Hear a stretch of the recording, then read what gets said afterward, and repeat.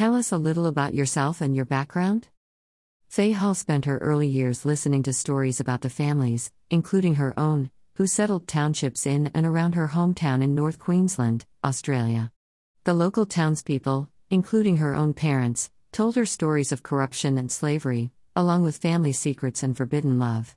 Desperate to remember what she'd been told, along with her already growing love of writing, Faye began to write about the history of her local area. Never could she have imagined the history of her small hometown in Australia would become a growing list of published books. Faye's passionate stories combine controversial subjects and provocative encounters as her characters struggle to survive the lifestyle in early rural townships throughout Australia.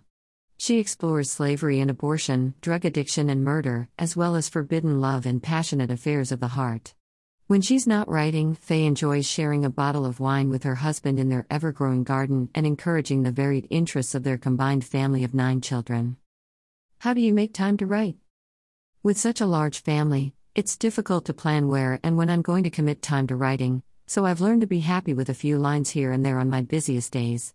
Most of my book ideas come while I'm waiting to do school pickups, and then it's a series of late nights and early mornings to piece the rest of the story together.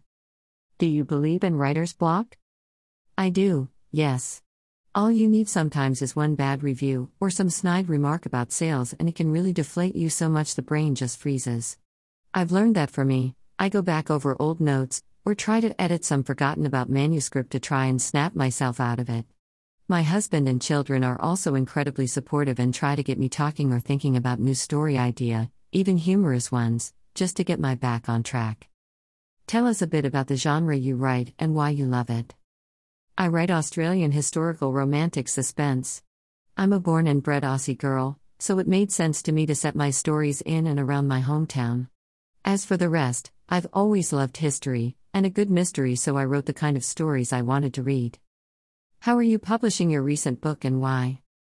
Carnal Transgression was released in June through a small traditional publisher named Beachwalk Press. They've done all of my current releases and gave me hope after I got burned by another publishing company. Are you an introvert or extrovert? How does this affect your work? I'm very much an introvert and spend a lot of time lost in my own thoughts. Of course, having children at school forces me to be more social than I would be by choice, which is also good because sometimes ideas come from the strangest of places. What is your favorite motivational phrase? Greater than a bad first draft is better than a blank page. What advice would you give to aspiring writers?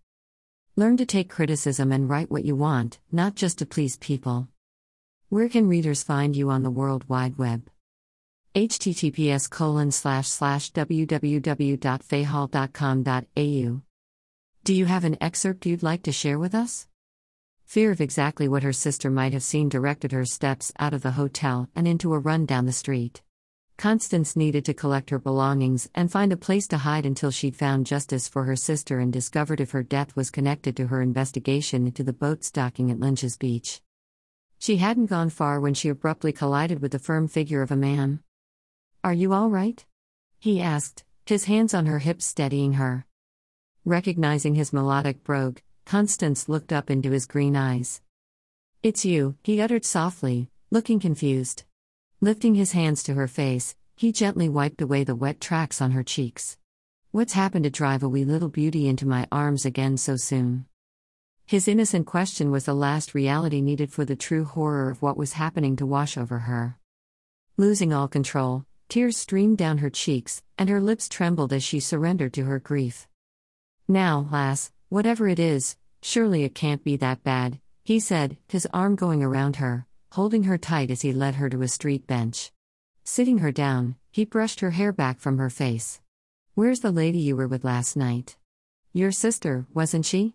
I can take you to her if you think that will help." She struggled to hold her tears at bay. "She's dead." "What?"